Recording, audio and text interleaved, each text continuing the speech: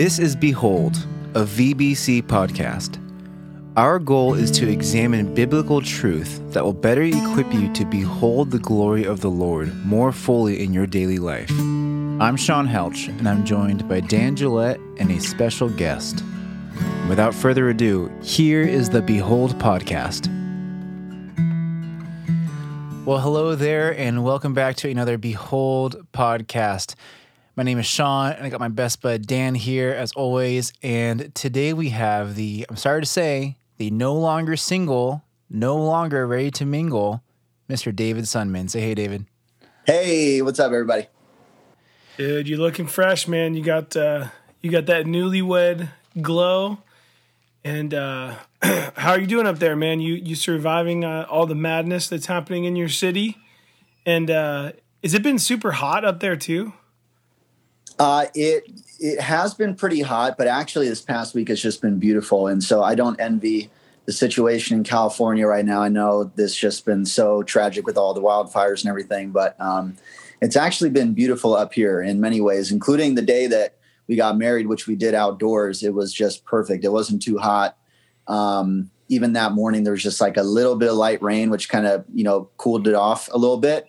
And so it was so things are good. That's cool. And shout out to Jason Wong, who flew all the way up there and performed the ceremony for you guys. Wow. I heard he did a killer job.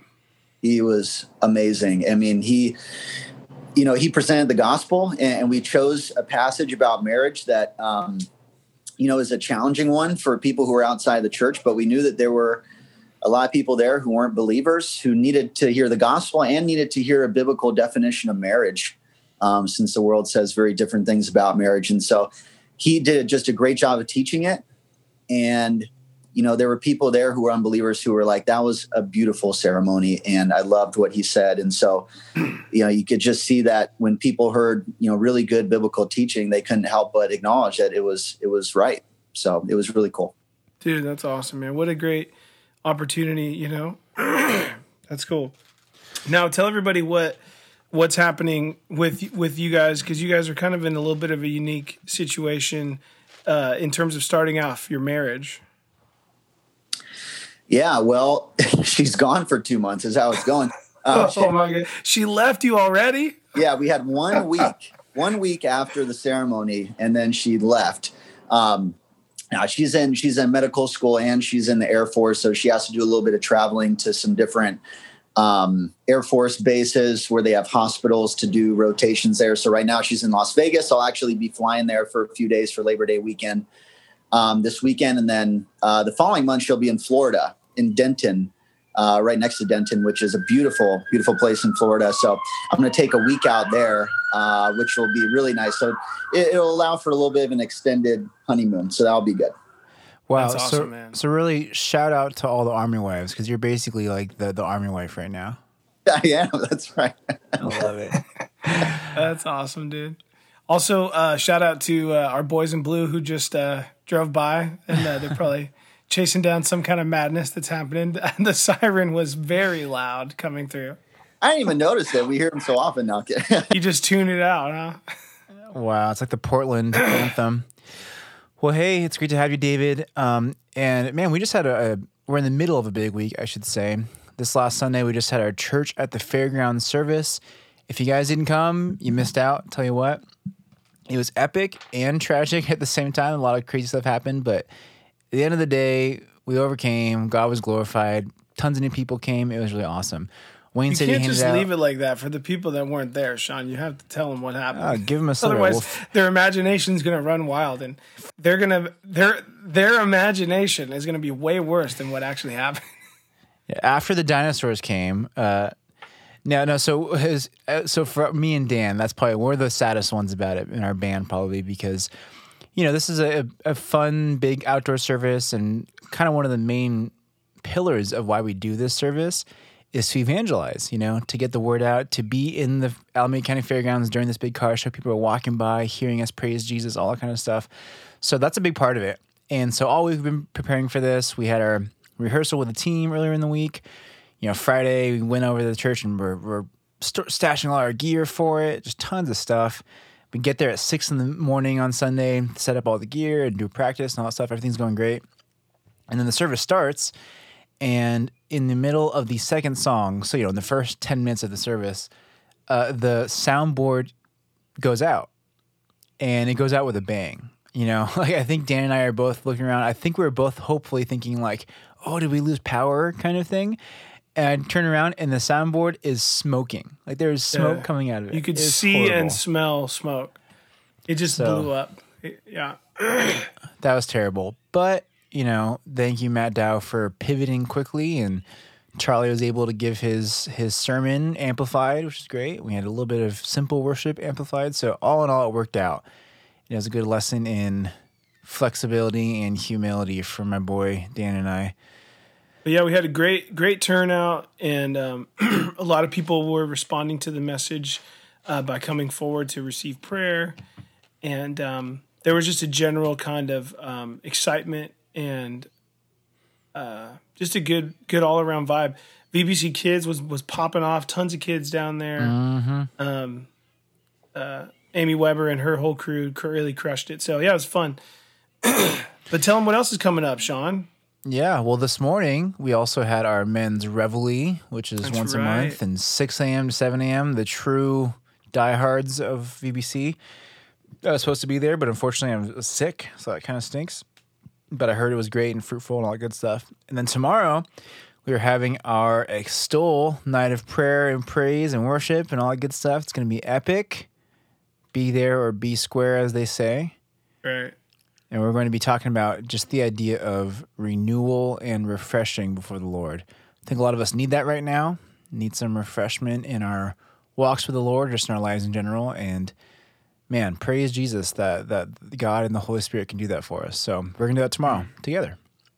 In unity, one could say. Unity as a church family, one could say. Speaking of which, on Sunday at Church of the Fairgrounds, Charlie kind of hit a broad teaching of really what life is like with God versus away from God. What does that mean for us? And one of the things he mentioned, which I think Dan might give us a little summary here, but one of the things that he mentioned that we're going to focus on today was how, as followers of Christ in the church body, we can have a unity that cannot exist outside of that, which is really special. I think that's what we're going to focus on this morning. But Dan, why don't you take us away?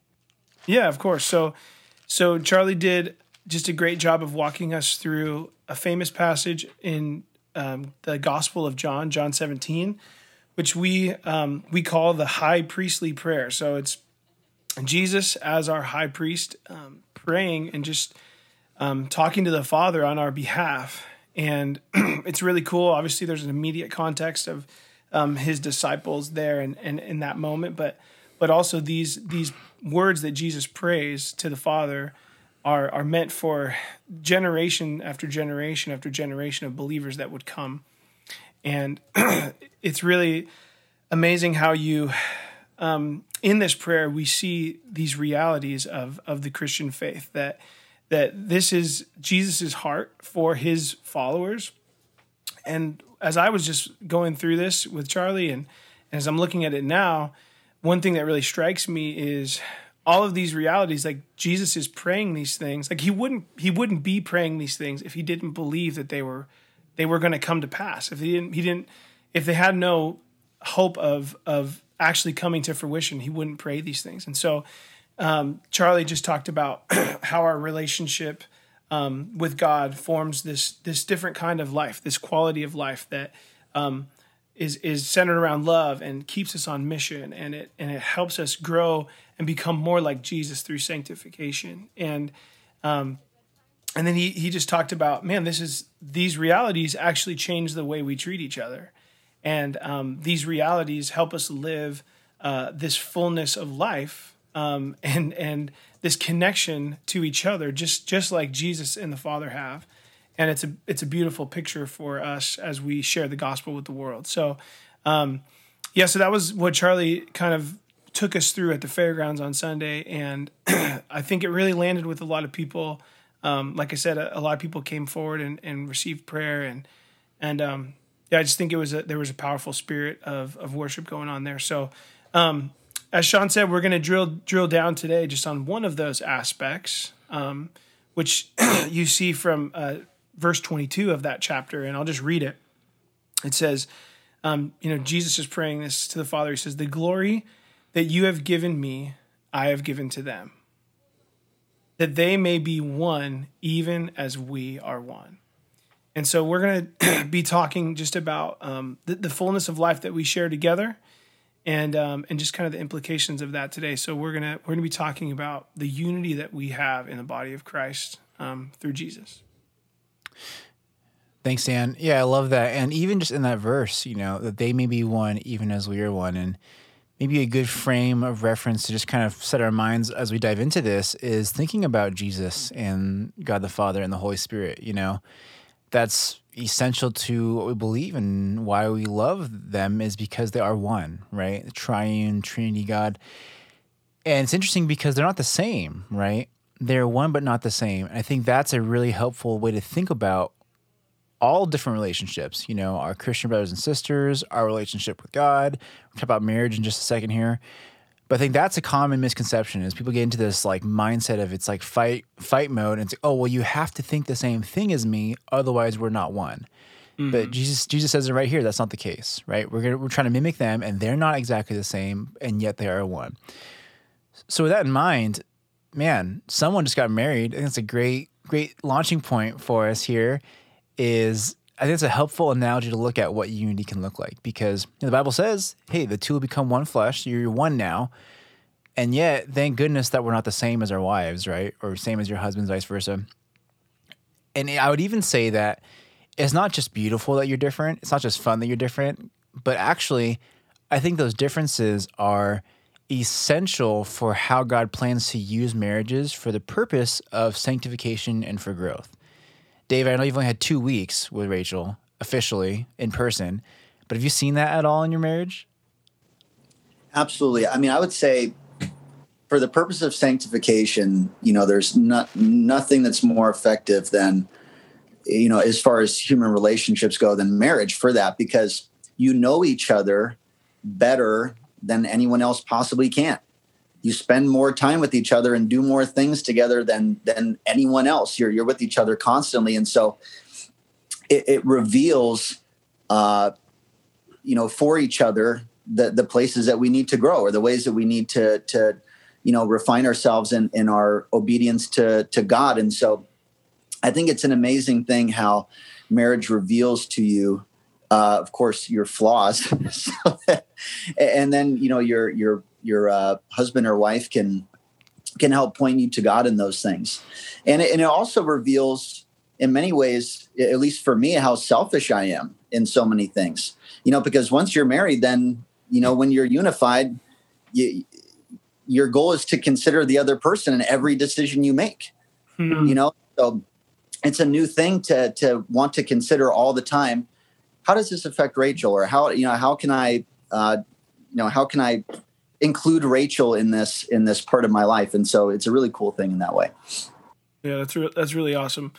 And I'm sensitive to people who might be listening that haven't experienced marriage, and maybe they even want to be married, to kind of understand this dynamic. And one encouragement to you who might be you beholders who might be single and listening. You can learn this lesson from observing godly marriages. And, it's really important as the conversation of this metaphor of Christ's relationship to the church and of God's relationship to the people of God, marriage is really a picture of that, right?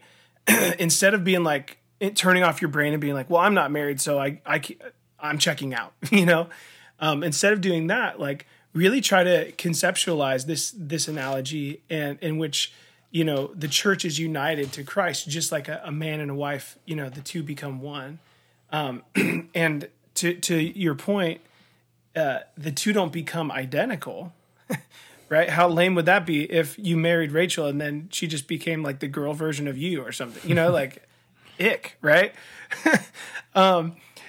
We marry our wives and they become different, even as we're united, and so it's the same way in the church. Like the one or the many become one, and even though we're united by the gospel and we're living out the gospel, it's going to look different. Like there's going to be different cultural things and different languages and different kinds of music and all kinds of different gifts and personalities and political viewpoints and things like that. So I think it's a great analogy for us. But if you're single and you're like, I haven't experienced that, I think it's a great opportunity for you to just learn from the godly people in the church that are experiencing it. Yeah, I think thanks, Stan, for bringing that up. And if you are that person who's single, whether you want to be married right now or not, one thing that I still love doing, but especially when I was single, I really loved doing was just looking around and observing, like, what are the married couples that I really look up to and I respect and I want to be like that? And what are the ones that I'm like, no, Yeah, that's not a picture of it, yeah. And I think one of the things you see, at least that I saw, is all of the, mature, respecting marriages that I wanted to be like, and people who I'm like, man, I love that their relationship. There's a unifying thing, and that it was always so clear that they're on the same team. They're one. They're for each other. And we all know, we've all been there, whether you're married or not, like when you're around someone, a married couple, and they're fighting and they're mad at each other, they're not on the same team. That's uncomfortable, and of course all couples fight. Sometimes that's part of the sanctification process for a lot of us because we're human. But one of the things I just wanted to talk about is that how we operate as married people will reflect the institution of marriage, right? How we conduct ourselves in public, and hey, do you come off as for each other, as having unity, as caring more for each other more deeply than whatever this particular issue is? Because if so, then you're painting a picture that marriage is beautiful, right? You're painting a picture that marriage promotes this kind of bond and this kind of steadfastness to all that kind of hard stuff. On the flip side, if you're like constantly fighting in public and you're like just degrading each other as a married couple, well, then you're shaming the institution of marriage. Why would someone look at that and want that? Which you look at the metrics right now, young people are less and less wanting to get married because why I need to do that? And I think that's a huge part of it, is that they're not witnessing healthy, beautiful marriages in their own lives, And I think that particularly is such a parallel to our walk with Christ, and the church. How we operate as a church can completely change someone's perception of the church, right? That's why we're told to be salt and light and all that good stuff. But unfortunately, so many times in the Christian world and my Christian brothers and sisters, you see things where people are not for each other, They choose the wrong things to get hung up on and argue over, and it just paints this picture of disunity, which is so just not helpful, Well, and it's really interesting. And David, I'm going to put you on the spot and ask you a little bit about this, just from what you've seen kind of being a little bit of a newer believer, on that issue of like, just observing the church, right? As you started to come around and as the Lord was drawing you to himself, like, I think it's really interesting in this chapter, verse 21, Jesus is talking to the Father and he's like, hey, I want these followers of mine to be one, just as you and I are one. And then in the second half of verse 21, he says, so that the world may believe that you have sent me. And so there's this connection between how we treat each other and how we live in unity and what the world thinks about Jesus. And I'm just curious, like, what was your experience, like, as an unbeliever, just watching the church, like good, bad, ugly, like, and how did that contribute to you believing that Jesus really is the Son of God? Yeah, that's a great point to focus on, because I feel like that was something that I saw in the church that was very different, even just thinking about a family or a marriage, very different than what I saw in the home when I grew up in a home that was not a Christian home. I didn't have a good example of unity for married people from my parents. My parents divorced when I was very young. And it shows that if what you're looking for in relationships is simply for your own benefit, then of course, what's the point of getting married? Eventually you're probably going to, not feel the same way about somebody or whatever. And then, move on to the next person. And unfortunately, that's what happened between my parents. But then I saw people who were good examples of being Christ-like in that they were living for the benefit of others. Yeah. And was to live for the benefit of somebody else, then you're going to continue to hold up your end of that relationship, even when you don't feel like the other person is giving you everything that you want. And so, something that Jason mentioned at our wedding ceremony is the idea of a covenant. Jesus is the mediator of this covenant with his church. And a lot of people look at marriage as like, oh, it's a contract. Well, two parties agree if both, perform the duties of their contract, then, the other person will perform theirs. But in this covenant that we have, it's actually God telling us, even when you're not holding up your side, I'm still going to love you and I'm still going to be faithful to you. And I saw that with people in the church, that they were living in this other-centered kind of way that was different than what I had ever experienced before. People who were offering their time and their emotional income for the benefit of others, expectation of anything in return. And I look at like Jason Wong's family, and I say to myself, that's the kind of family that I want. Two people who are totally focused on serving each other. And, if you ask Susan, like, what are the things that cause conflict for them? Oftentimes it's because Jason won't do anything that he wants. He's like, whatever you guys want to do, that's what I want to do. It's like, no, that's make funny. up and do something that you want to do. And so that's the kind of relationship that I want to have with my wife. Yeah. Yeah.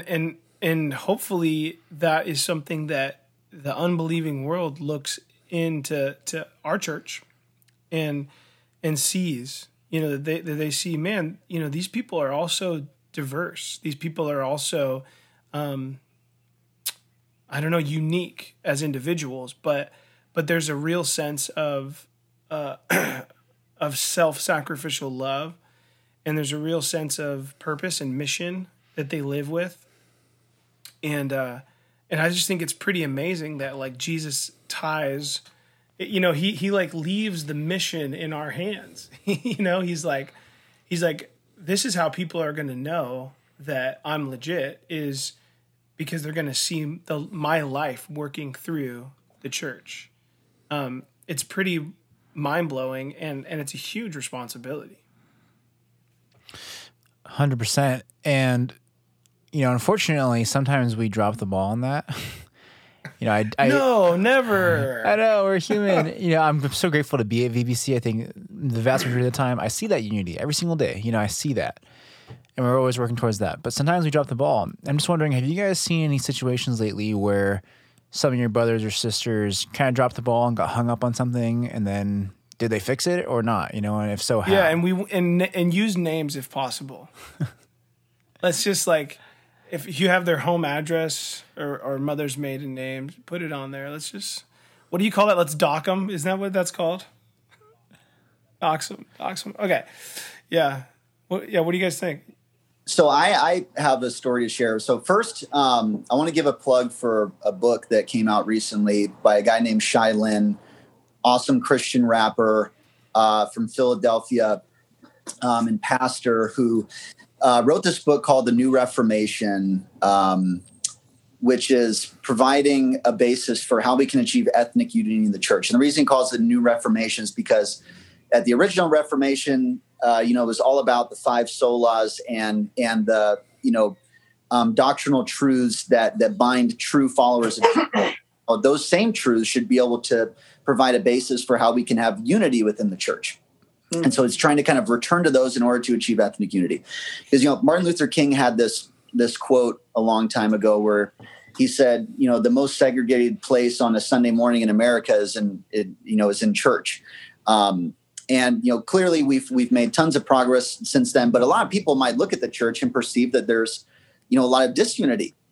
But for us, we know that there is so much unity that people might not see because, it's not plastered across, news. But anyways, great book. I recommend it. If you're like me and you see, even especially over the past year and a half, a lot of ethnic strife in this country, and you want to have a response to it that's biblical, not listen to what the world says about it, but what is the biblical response we can have? I think this book provides a great opportunity for that. And an interesting thing, my face is actually on the cover, which is really strange because the design team goes to the same church I go to here in Portland. And this is literally how I came up, is that they wanted a guy who looked really white and a guy who looked really black. And they're like, who do you know in our congregation? It's the whitest dude we know. Like, oh, David. I got David. Yeah, we should get him. No That's joke, amazing. But don't let my face being on the cover deter you from getting it. It's a wonderful book. But one of the things he talks about is that right now in our current time, our culture, there's in the church, there's people who will take two different sides, and really it's like kind of the more conservative view on things and the more liberal view on things. And one side will say, oh, you're just a Marxist. And the other side will say, oh, you're just a racist. And you see that kind of name calling and this political disunity that's pulling brothers and sisters in Christ away in the church. And about 6 or 7 months ago, I was in a Bible study that this exact situation occurred, where I had two brothers in Christ who were in an argument in the middle of this Bible study about a non-essential political issue, where that was exactly the stance that either side was making. And there was a lot of kind of this, how could you be a Christian and be a part of that political party? And either side, has said that, perhaps about the other. And it created disunity between these two brothers in Christ, where they had this argument in the middle of this Bible study. It took over the whole hour. And what occurred was that both of them kind of pulled away from the Bible study after that. Of course, for the rest of us who were there, we talked about it a lot. We wanted to help try to bring reconciliation so that they could agree in the Lord in the gospel. Not that they would have to agree on everything, but they would agree in the Lord on the gospel, the essential truths of our faith, which should unite us. Because, as we know, there are certain things that we shouldn't have unity on. Like if someone doesn't believe that Jesus is the Son of God, if someone doesn't believe that we're saved by grace alone through faith, that's something that we should be disunified on. But for those of us who are true followers of Jesus, who believe the truths of the Bible, the truths of the gospel, we should have unity on those things. And this went on for about 6 or 7 months, where they wouldn't really talk to each other. And, some of us, tried to encourage them to reach out. And anyways, I want to share just a great encouragement that just a couple weeks ago, these two men got together with a third brother who just kind of was there to help to, mediate, that they got together, they admitted their own faults, what was on their side of the street, and they agreed that they wanted to be brothers. They wanted to have unity for the sake of the gospel, for this very purpose. And I'll tell you what, with everything that's going on in this country politically, you would not see this happen except for the sake of Jesus. You wouldn't see it. Yeah. As in the country, where people are getting further and further apart on these kind of issues, that these two men came together for the sake of the gospel. I thought it was just a great example of, perhaps for a time dropping the ball, but two brothers who focused on their shared relationship in Jesus Christ and letting that be the thing that brought them back together. Beautiful, beautiful thing. Yeah, what a testimony. What a witness. That's so cool. Man, and I just love that you just pointed out, like, this can only happen because of the grace of Jesus. This kind of unity only exists. And that's so important for us to remember, when really this is life in general for us. This is one of the biggest ways we're meant to spread the gospel of the Lord is people look at our lives, right? They look at our lives and the quality of our lives and what's happening in our lives. And when we're told to be a light and be salt in this world, that's what we're talking about, What does being light mean? Being a light in the darkness, shed the light. What does being salty mean? It means that your life is richer and more intense and more flavorful than any other life. And this is what we're talking about. People should be able to see your relationship and say, hey, Sean, Dan, you're politically so different, but you're friends. Why is that? Why are you so salty? Why is your life so salty? And we should be able to answer because of the Lord Jesus Christ, So then when we lack that and we get on Facebook and we're just flaming the opposite political party or whatever, right. Yeah, we're just like wasting such an opportunity for that salt and light. Yeah, I mean, think bringing into the conversation the first part of Ephesians 4, I think is really important to this. Paul starts the section off by saying, I'm urging you, please walk in a manner worthy of the calling to which you've been called. And I think that what you're talking about there, Sean, is definitely part of that. Is like, hey, you carry the name of Christ. Like what are we united under? We're united under the banner of Christ. And so live like that's true. And then he gives these amazing commandments like, hey, walk with humility and gentleness. Be patient with one another. Bear one another's burdens in love. And then verse 3 says, be eager to maintain the unity of the Spirit in the bond of peace. And so that should really make our ears perk up there. It's like, okay, so we have this unity because of the Spirit of Christ in us. And we have this bond of peace. And it makes me even think about Colossians 2, where Jesus is talking about the ethnic hostility between Jewish people and non-Jewish people, Gentiles. And there's, centuries of like hostility and wars and just negative, connections. And Jesus he says, I've broken down those walls of hostility. I've taken the two men and I've formed them together as one.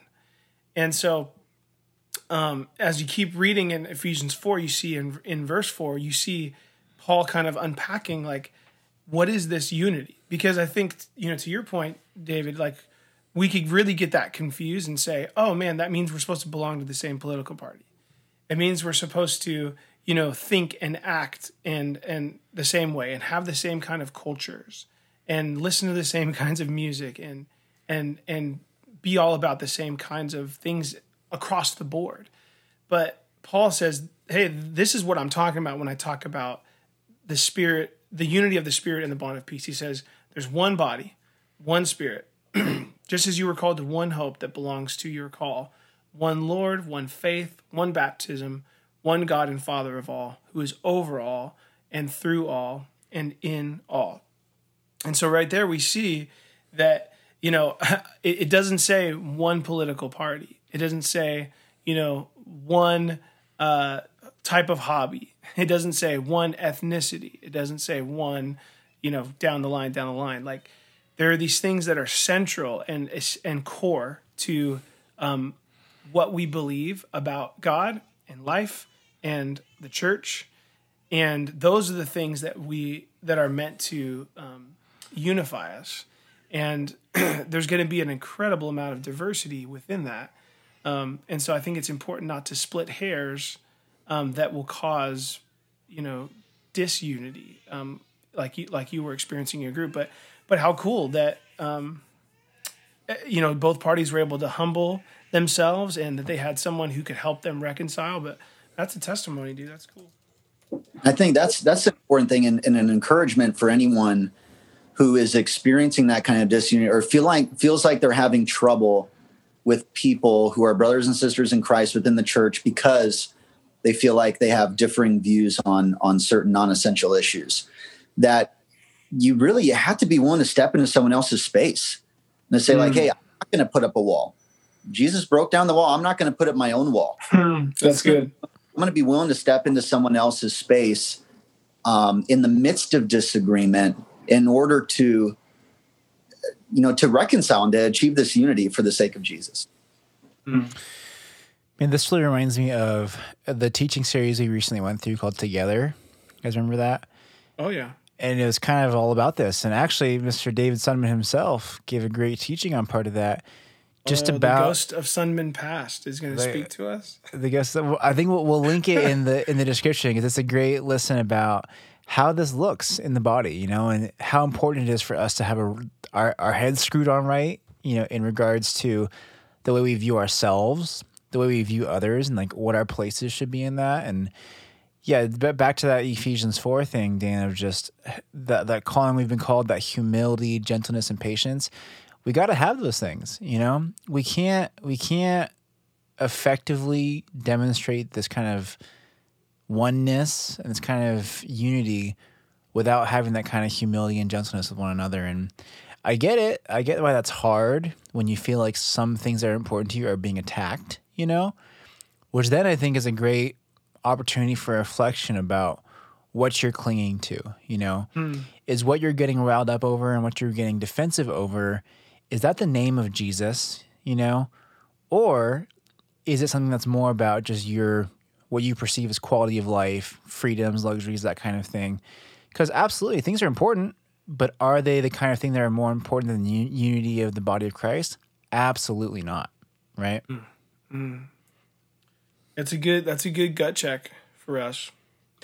You know, one thing that is just kind of jumping out to me as I'm looking at this text again, and maybe we can just talk about it's a little bit of a left turn, but let's see how it goes. So in verse 22, Jesus says this pretty remarkable statement. He says, "The glory that you have given me." So the glory that God the Father gave to Jesus the Son, who's God in flesh, I have given to them. So you see this generous Father outpouring and giving to his Son, and then his Son turning and bestowing that upon us. And usually when we see that word glory, it means this full expression of God's nature. That there's this picture or this understanding of who God is, like in all his godness. And I don't know, like, how does that strike you guys? Just this reality that us as the followers of Christ, assembled into one body, we carry the glory of God. Like, what does that do in your hearts and minds? Oh man, well, I don't think we can talk about the word glory that's used in this verse without also looking how it's used earlier in that prayer in the first verse. And he's talking about the glory that happened on the cross. He's talking about the glory that was received because of the work he accomplished in going to the cross for us, right? And so, man, that so turns up the heat on the impact that glory should have in our lives, right? When you just said, we carry this glory in our daily lives, goodness gracious, we don't just carry the glory of, oh, God is great and he's with me, you know, not just the glory of, oh, Holy Spirit will help me right now, but we carry the glory of God made flesh, died for my sins, and because of that, I'm freed from any of these chains of sin, freed from any of these needs to have to stand upon the wrong rocks, all these different things. So, man, just that remembrance of the cross, I feel like is such a huge empowerer, huge freer, huge encourager, all those things. Yeah, absolutely. What about you, David? I'd say, man, I'd say it's convicting. You think about the extent that Jesus was willing to go, to glorify the Father, right? Or for his people in order to glorify the Father. Yeah. How far are we willing to go for the sake of the gospel? Yeah. You know, and even to just be more like him in his response in, towards people who are opposing him or to people who disagreed with him. You know, his forgiveness and his love and his patience with people. Just thinking about how patient he's been with us and what he accomplished on the cross, everything that means for us. I mean, it should be the lens through which we view everything. And everything that we do should be for the purpose of even being a representative of that glory and bringing more glory to him and pointing people to Jesus. Yeah, that's good. That's good. Yeah, and I just think too, you have to go back to just our understanding of how the Trinity functions, and just the intimacy and fellowship and eternal connection that they have been experiencing forever, and that is Jesus's heart for us as his body, for us to be loving each other in such a way and caring for each other in such a way that it's no different than how Father, Son, and Holy Spirit interact with each other. I mean, that's a high bar for us, but Jesus is praying it, and so it must be possible, to walk in, and I think that gives me great hope as I think about that, and you see expressions of it at VBC, and it's super encouraging, just to see. I mean, I feel like we have a pretty diverse, body, just in terms of socioeconomic backgrounds and people from all over the state, and even from the country. We have a lot of like transplants people. We've got new believers, old believers, young, old, in between, young families, singles, empty nesters, seasoned saints, as I like to say. There's an incredible amount of diversity in that way. Could we grow? Could we get better? For sure. But I'm encouraged as I look at VBC. What about you guys? 100%. Nice. And I think it's a cool thing that, and say like, hey, it's a good thing to be diverse. Like we want diversity. We don't want like, everyone to be the same, whatever. Oh, we only want people who are from this area, or only people from this. Like, it's actually something that should be celebrated, not like, and even, in regards to the ethnic unity issue, which is clearly something that there's been on a lot of people's minds over the past year and a half. What we don't want to say is, oh, I don't see color. I don't see differences in people.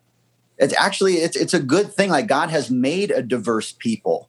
He's made diversity, and it should be celebrated. And we should seek to have unity with that diversity, and look forward to the day when there's going to be a people of every tribe and nation and tongue who are all going to be, standing before the throne of God, worshiping. Come on, preach. I mean, it's a beautiful thing to see how God has made a diverse people and brought them together. And something that there's a quote that Shylin had in this book that I thought was really cool. So he's talking about how, as a black rapper from Philadelphia, he has more in common with a white coal miner from West Virginia, if he's a Christian, than his cousin who also lives in Philadelphia, who also makes, hip hop, but is not a Christian. Right. So if we're Christians, we have more in common with each other than anybody else. Like, I have more in common with someone who I've just met, who's a follower of Jesus, than I do with my own family who are unbelievers. Yeah. And so we can have this unity among totally different backgrounds because of what he's done, because he's unified us in that way. That's so cool. I mean, have you guys ever had this experience where you travel to a different country, maybe on a short-term mission trip or whatever, and you meet a believer, completely different, background and upbringing, and even sometimes language, and you just have that experience, right? Where it's like, dude, we're brothers. You know what I mean? Like, and I think that's something that many of us can relate to. There's this great resource on the Gospel Coalition's website that maybe we can link in the show notes as well. But it just goes over, like, I just want to read it because I think it kind of maybe it sums up what we're talking about here in a really succinct way. It says, in the New Testament, there are 3 enduring claims relative to the identity of the church. 1, it is founded on Jesus Christ. 2, it comes into being by the Holy Spirit. 3, the church is to cross the fundamental divides of culture, language, nation, tribe, and race.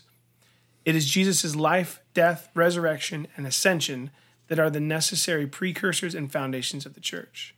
Jesus is the rock upon which the church is founded. From Pentecost forward, the power of the Holy Spirit, by which the gospel is proclaimed, is the glue which holds the church together and continues to push it outward. From the very beginning of the church, the crossing of language and national boundaries was key to its evangelism and scandalous to a watching world. The church founded upon Jesus Christ is the same as the church brought into being by the Holy Spirit, which is the same as the church which crosses from Jerusalem to Judea to Samaria to Rome within the very narrative of the book of Acts. Isn't that cool?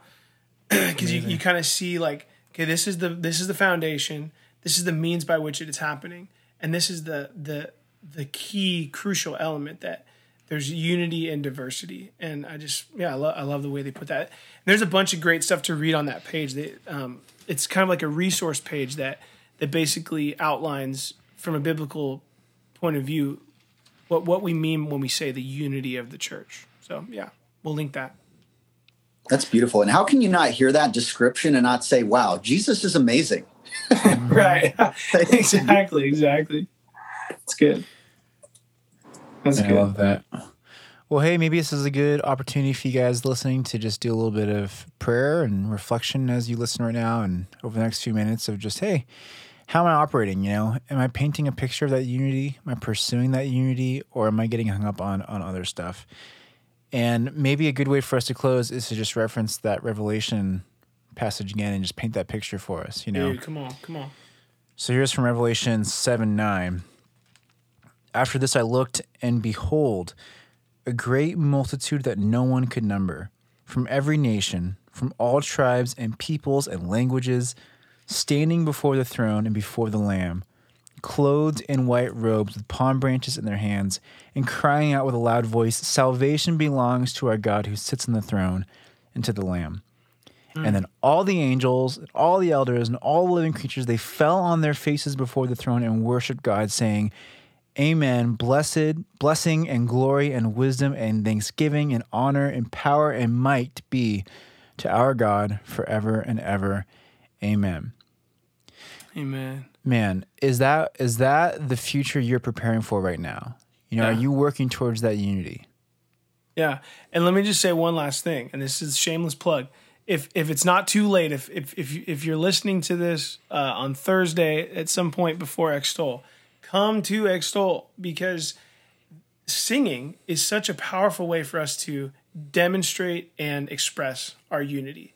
I mean, you think about like all the strange, weird places that we sing. We sing at New Year's Eve parties and Christmas parties and rock concerts and weddings and sporting events and stuff.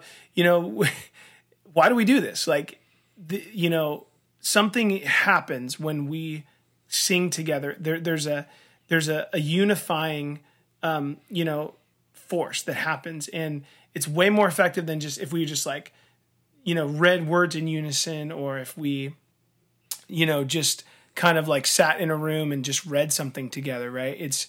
Singing enables us to extend, spend extended periods of time communicating the same thoughts, the same passions, the same intentions that are gospel-centered, these essential things. And we talked about this before, but it can even have a physical effect on our bodies. Like, scientists are starting to discover, like, they hook people up to these brain scans, and when they're singing, especially together in groups, certain things happen. The chemistry of your brain changes. And so, man, come and just demonstrate and express this unity that we have in Christ at Extol, and just sing your guts out with us. I mean, we're going to do it in heaven. Might as well do it here now. Right, that's what I'm talking about. Get a little taste. A little taste of heaven. I love it. All right, guys. Hey, just remember, try to be salty in the world with your relationships, with your unity. And like Dan said, I hope to see you tomorrow night at 7 o'clock at the Altamont to worship together. And then we'll see y'all on Sunday and next week for Behold. See you later, guys. Peace and love. Thank you for listening. Be sure to subscribe for future episodes of Behold. If you would like more information about Valley Bible Church, or if you'd like resources from this episode, go ahead and check out vbc.online/behold. Catch you guys next week.